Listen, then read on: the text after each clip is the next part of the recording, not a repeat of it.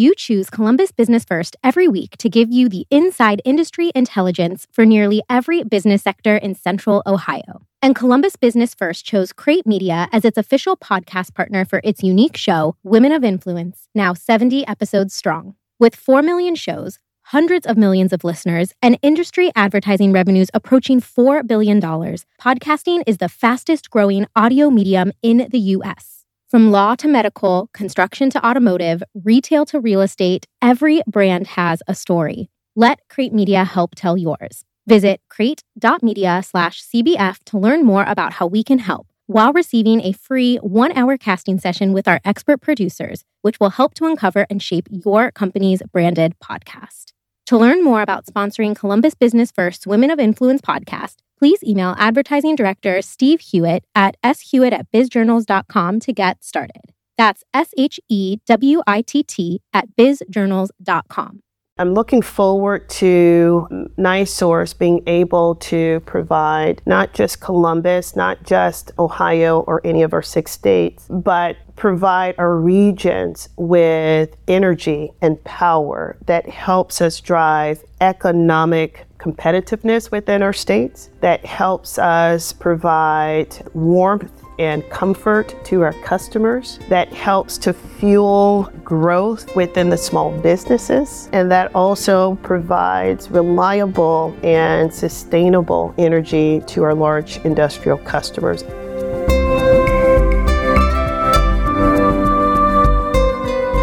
From Columbus Business First, it's Women of Influence, an interview series showcasing some of the most inspiring women in the Central Ohio business community. Melody Birmingham was a bit of a unicorn early in her career. There weren't many young black women from the Midwest in management at the Rochester, New York car factory she started her career at after college. But while she did stand out during her time there and later in the utilities industry, that didn't change anything about the way she approached her work. Today, Melody serves as Executive Vice President of NiSource and Group President of Utilities. During a recent visit to our office, she talked about her experience with gender parity, and the lack thereof, in the utilities industry, plus a whole lot more. First and foremost, I wanted to know, how does one get into the utilities industry? Well, I first must say that I am a very happy and proud Purdue University Boilermaker. And so I started my career, I was recruited out of Purdue and hitched my little car to the back of a U-Haul and drove from West Lafayette, Indiana to upstate Rochester, New York, where I started my career in automotive manufacturing. I graduated out of Purdue's Polytechnic Institute. I started in business and then moved over to Polytechnic, where there was a great deal of recruiting going into automotive and manufacturing companies. And so that was a dream job for me, something I had always wanted to do, and started my career as a frontline supervisor.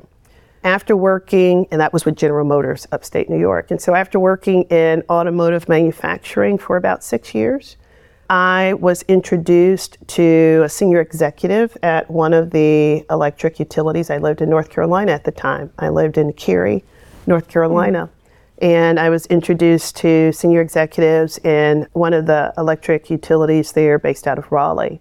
And they were looking for someone to come in and help develop a training program to bring together employees who weren't receiving any type of formalized training. And this is something I had done at my previous employer. Although I was over manufacturing operations, I had always developed programs to help train employees and pay for performance for employees. And so this had taken notice by my senior executive at the company where I had worked, and he told one of the senior executives at the electric utility, hey, I'd like for you to meet this young lady. She may be someone who can help. So I was recruited, hired by the electric utility there in Raleigh to develop a formalized training program for our generation employees across multiple states. And then after being introduced into that role, the executive knew that I had worked in operations. That was really an area that I enjoyed leading, and had the offer to move into an operations position where I became a maintenance superintendent at one of our power plants in South Carolina. So that's how I got into the industry. It was really a referral from a senior executive where I worked in the automotive industry to a senior executive in the utility industry just based off of the work that I had done previously. I feel like, and I'll admit, I'm not super familiar with the utilities industry, but I would imagine you were somewhat rare as an up-and-coming female executive. I was, and, I never thought of myself as rare. I come from the Midwest, and what I consider as the salt of the earth people who do what's needed, and we do it with a high degree of ethics and integrity and sweat. And that's just what I did. I wasn't afraid to do it. So when I moved into, when I went to General Motors in Rochester, New York, I was the youngest female. I was the only African American. And I was a Midwesterner, going to upstate New York. So I was somewhat of a unicorn there. And then when I moved into other roles, I was definitely a non-traditional candidate or leader. Then when I went into utilities, I was a maintenance superintendent at a power plant in South Carolina, okay? No one else looked like me, and my crews had not worked for a woman. Never had they seen a woman working in that type of role in a power plant. And so I learned them, and they learned me. I learned a lot from that team, and they learned a lot from me. But being different wasn't a barrier of entry for me being received by people. It was just them taking the time to get to know me, to realize that we're more similar than we're different. Although she is a native of the Midwest, Melody is relatively new to Ohio, having moved to Columbus last summer. We chatted about the transition. You were in Indiana for a while, in North Carolina. How has it been settling in here in Ohio? Yes. So, Columbus is a great area. I'm from big Chicago. Chose to move to rural West Lafayette, Indiana, and moved to near the Finger Lakes of upstate New York, and then back down to the south of North and South Carolina. I see Columbus as being the best of a lot of those areas. You have some of your city amenities, such as your restaurants and museums, as well as some of the minor league teams, as well as our major league hockey team. Don't forget about hockey. Right now, Columbus is feeling particularly salty about Chicago sports teams, I think. So yes, I can only imagine. But, it's a small, big city. And so it's small enough to where it doesn't feel overcrowded, overpopulated, as if, I could get lost. I feel as if, I can go into a community and, feel as if I can blend in and make friends within a community. So I'm enjoying it. Someone else asked me that earlier. I work and I go home. And so I'm looking forward to the beautiful weather we have so I can enjoy the river. I can get out. I'm a foodie, so I'm really looking forward to getting out, enjoying all of the different restaurants. I love art. I'm looking forward to enjoying the museums. And so this is the first full summer I think I'll have to be able to enjoy Columbus. And y'all's office is right. It's right down the street. I walked over here in my heels. So you'll be able to do the Scioto Mile and everything during the summer. That was when I moved to Columbus, one of the things I liked. I'm looking forward to it. Yeah. So what exactly does Melody do at NiSource? What I do every day? Well, I work with just an amazing group of electric and gas utility professionals. I have responsibility for overseeing our 6 states where we operate, where we have regulatory and legislative teams working within each of the states. And then I also have responsibility for all of our field operations. So the electric and gas employees who work rain, sleet, snow, or shine to make sure that they're providing power to our customers are in the organization that I have responsibility for. And prior to this role, you were Chief Innovation Officer. Yes, right? Prior to this role, I was Chief Innovation Officer for NiSource. And so that responsibility, it actually fit really well into what I currently have responsibility for. So as Chief Innovation Officer, I had oversight of our IT organization, cybersecurity, physical security, corporate communications, our customer organization, our supply chain organization, and real estate, as well as digital and data analytics. Got it. I was going to ask, is there a lot of changes in the way that you get the product to the customer? There's a lot of changes. And so to that point, that's why I said it really fit well with me going into this position, because the organization that I have responsibility for now is the customer. And so being able to work with the innovation team to develop an IT strategy, to make sure that we had cybersecurity and physical security programs in place to support those employees who are out working in the field, to support our financial teams who are supporting the enterprise. It really helped me as I transitioned into this role, because I was helping to develop strategy and support the implementation of solutions that were needed for our internal. We don't call ourselves customers, we're business partners. But if we were to think of them as customers, building them for internal customers. One of Melody's earliest jobs involved developing a workforce training program. That's a huge issue here in Central Ohio. So I wanted to pick her brain on her company's experience with talent recruitment, retention, and development. You know, this is, first of all, finding people with the right aptitude is a challenge. But then finding people with the right attitude is a greater challenge. And so what we're doing is we are working within our HR talent acquisition organization to become more proactive in looking for talent. We're working with the universities and various agencies to make sure we're partnering so that we can participate in job fairs so that people know that we're looking for talent.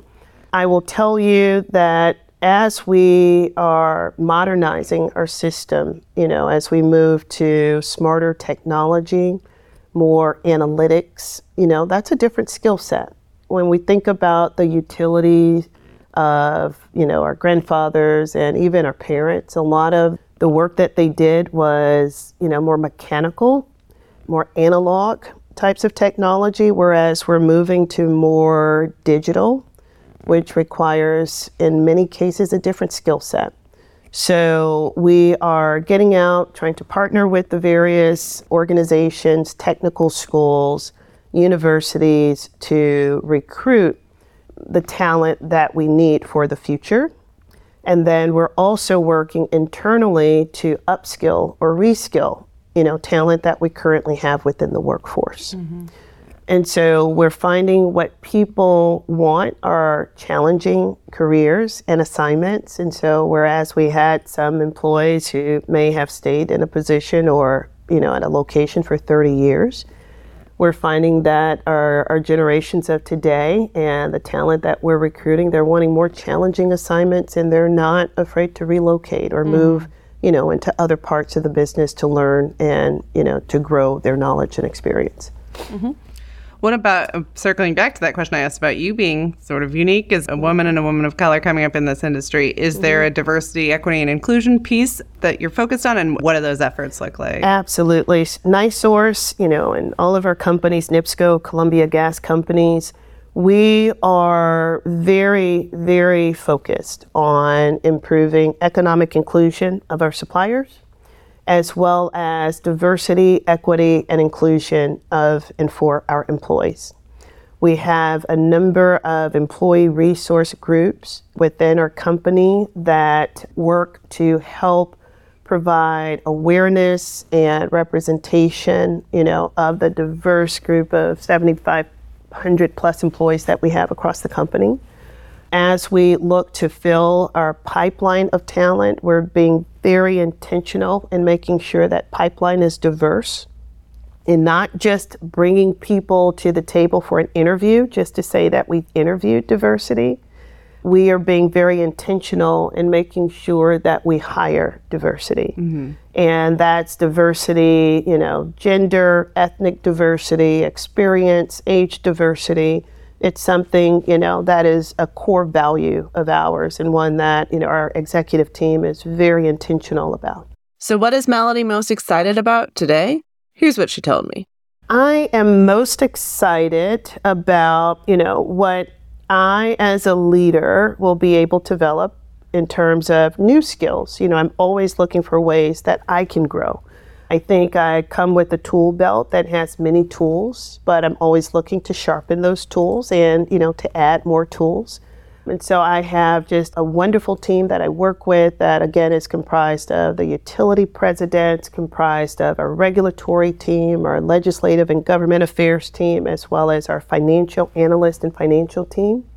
So really looking forward to that. I'm looking forward to NiSource being able to provide not just Columbus, not just Ohio or any of our 6 states, but provide our regions with energy and power that helps us drive economic competitiveness within our states, that helps us provide warmth and comfort to our customers, that helps to fuel growth within the small businesses, and that also provides reliable and sustainable energy to our large industrial customers. I'm really excited about how we are able to participate in helping to improve economic development within our states. I'm also excited about our focus on becoming more environmentally conscientious. We have Your Energy, Your Future plan across each of our states, where we are working to drive a cleaner portfolio of generation to operate in a cleaner way, a more disciplined way when it comes to emissions, either Scope 1 or Scope 2 emissions, to be not only a good community citizen, but a good corporate citizen, to do well on Earth. And so really excited about how we help support this cleaner energy future. Is there anything I'll ask it in kind of a negative way, but you can answer it however you want. Anything you're worried about from that perspective or otherwise that could, be a strain on our energy supply, on what's happening more broadly? What keeps you up at night? Yes. So, a lot of things keep me up at night, including my son who just turned 19 years old. He returned home from college this week. No. I have a 2-year-old, so don't tell me they'll start keeping you up at night in 17 years. Oh, just wait. No, but, I sleep well knowing that we have a very thoughtful team that thinks about, and plans for the what ifs. We do pretty thorough contingency planning. We do, in fact, have a strategy that looks out beyond today and this year. We look out years out so that if things change, because sometimes they do. We saw higher fuel prices over this past winter, which is something that I know put a great deal of stress on our customers' wallet. And so those are things that you just can't anticipate, but we have to try our best to plan for them in other investments that we make on the system. We're very fortunate to see those fuel prices decrease where customer bills have gone down. But what keeps me up at night is, again, I want to make sure that our employees are safe.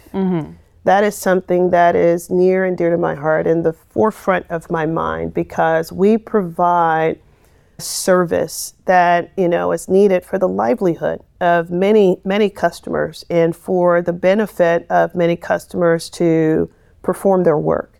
And when we have employees go out, whether they're out performing service line replacements in the front yard, or if we have electric employees who are, replacing poles and, building substations, I want to make sure that we're able to return those employees home safer and better than how they came into work each morning. And so their safety is of the utmost importance to me, as well as making sure that those employees are working in a way that keeps our customers and community safe.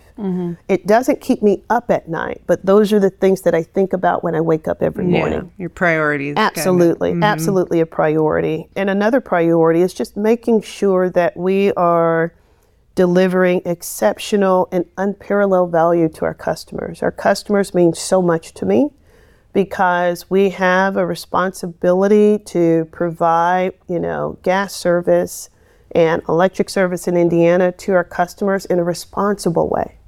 And so when they see our trucks or they see our employees out there, working, I want them to know that, we're thinking about what's in their best interest, even when they don't have time to think about it themselves. So, it doesn't keep me up at night again, but this is what I wake up thinking about. Yeah. Well, that was an inclusive answer. I have to tell y'all, Melody might win the award for the most unusual hobby I've heard about on the podcast. What is your go-to way to kind of unwind if you've had a really stressful week? Go-to way to unwind.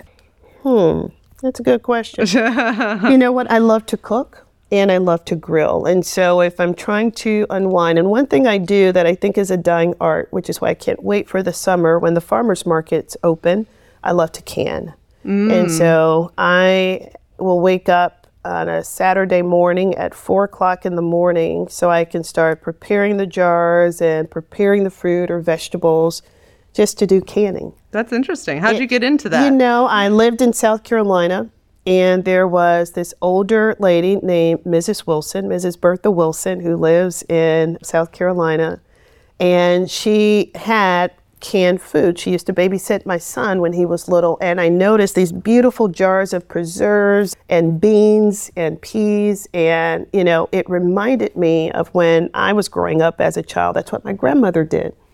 And so after she gave me a jar of the preserves, she gave me a jar of thick preserves. I said, I want to do this because I love cooking. And so I went out, I bought all the equipment, the tools, and she gave me one tutorial. And that was what not to do. And so when she told me what not to do, I figured out how to do the rest. What's the one thing to avoid when canning? The one thing to avoid when canning is really when canning tomatoes. They're very acidic. And so you have to make sure they're cooked all the way through. Everything has to be sterilized. So you have to make sure you only use sterilized mason jars, lids, rings, tongs, and you want to make sure that everything is cooked thoroughly because tomatoes are very acidic. So that was the one thing, making sure that you don't use unsterilized tools and making sure that some of the things that you can are cooked all the way. They're cooked thoroughly. But I've done many preserves. I've experimented with a number of things and had pantries full of beautifully preserved canned goods. So that's when that pandemic came, you were like, I'm ready. Well, I was ready. I was new to I wasn't new to the area, and I was in Charlotte at the time. And I did have some preserves and canned goods that were left over. So I knew how to survive. I can dehydrate and preserve. I think I'm okay. That's great. And then I wanted to ask as well, are you a big Purdue sports fan? Oh, yes. I'm a big Purdue fan. I attended Purdue at a young age and at 17, and I will tell people that's where I grew up. And so I do have a fondness for the university that has taught me so much. And when I lived in Indiana, which we talked about, I lived in Indiana for about 7 years, I tailgated. So I was moving back from the Southeast. I'm like, yes, finally Big Ten sports. I was able to go to our basketball games and primarily football games. And so Matt Painter and Brandon Brantley and all the coaches I knew from growing up and going to school with most of them anyway. Yeah, and I was so happy. Gene Cady, of course, being able to get back to support them. Well, I'm from an IU family, so we'll just have to end the interview now. Yes, okay. I have two aunts who went to Purdue. My mom's family is split. My dad's family is all from Bloomington. So are they? Yeah, and IU is a great university as well. I've had great fun down in Bloomington when they all knew I was a Purdue grad. They used to be a customer of mine, and they'd make sure they take me around on their red and white golf cart so people could see me on the golf cart. No, but we're very fortunate to have great universities in the Midwest. Indiana had great schools. Ohio has amazing universities as well. And so that's why it feels good being back.